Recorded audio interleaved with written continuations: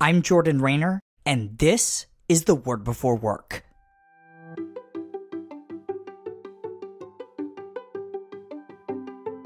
Today we're reading from Luke 2:16. Here's what it says.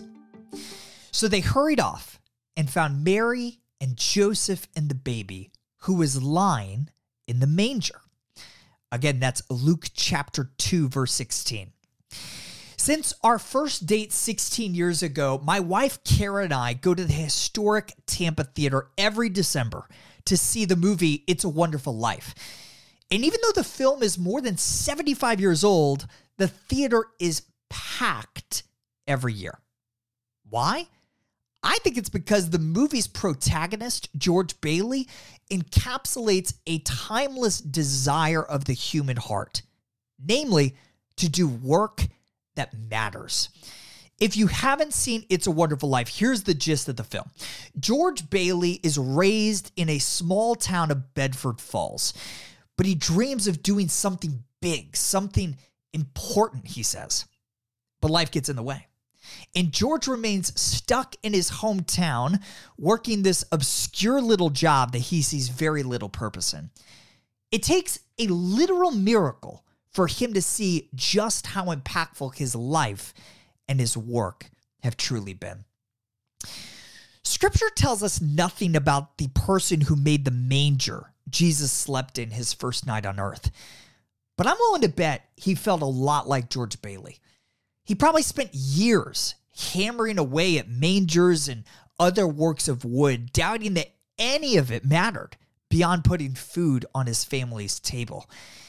And yet, God chose the work of this craftsman's hands to hold the creator of the world. One of my favorite promises in all of Scripture is found in 1 Corinthians 15:58, which says that our labor in the Lord is not in vain.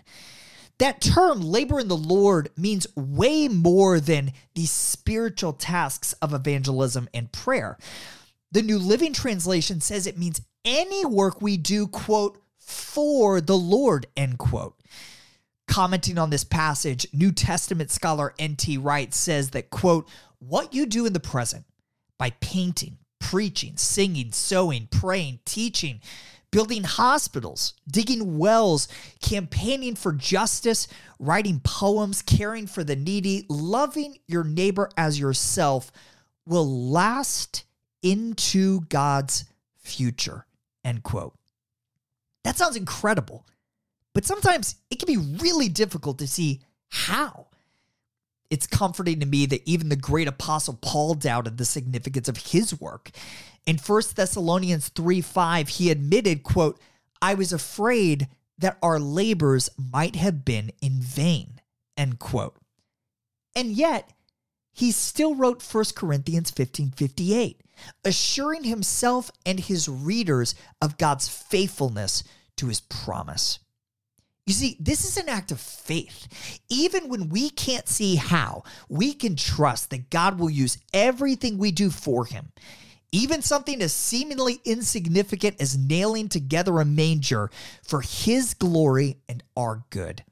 Have faith in that promise today, believer. Bask in the knowledge that everything you do for the Lord and his glory will reverberate throughout eternity.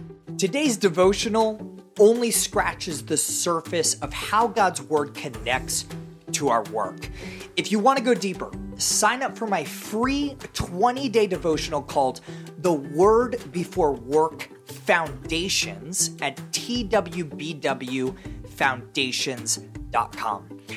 These email devotionals are designed to help you gain a rich understanding of the biblical narrative of work, how exactly your work matters for eternity, and what those truths mean for how we ought to work today. Sign up right now, again, totally free at twbwfoundations.com.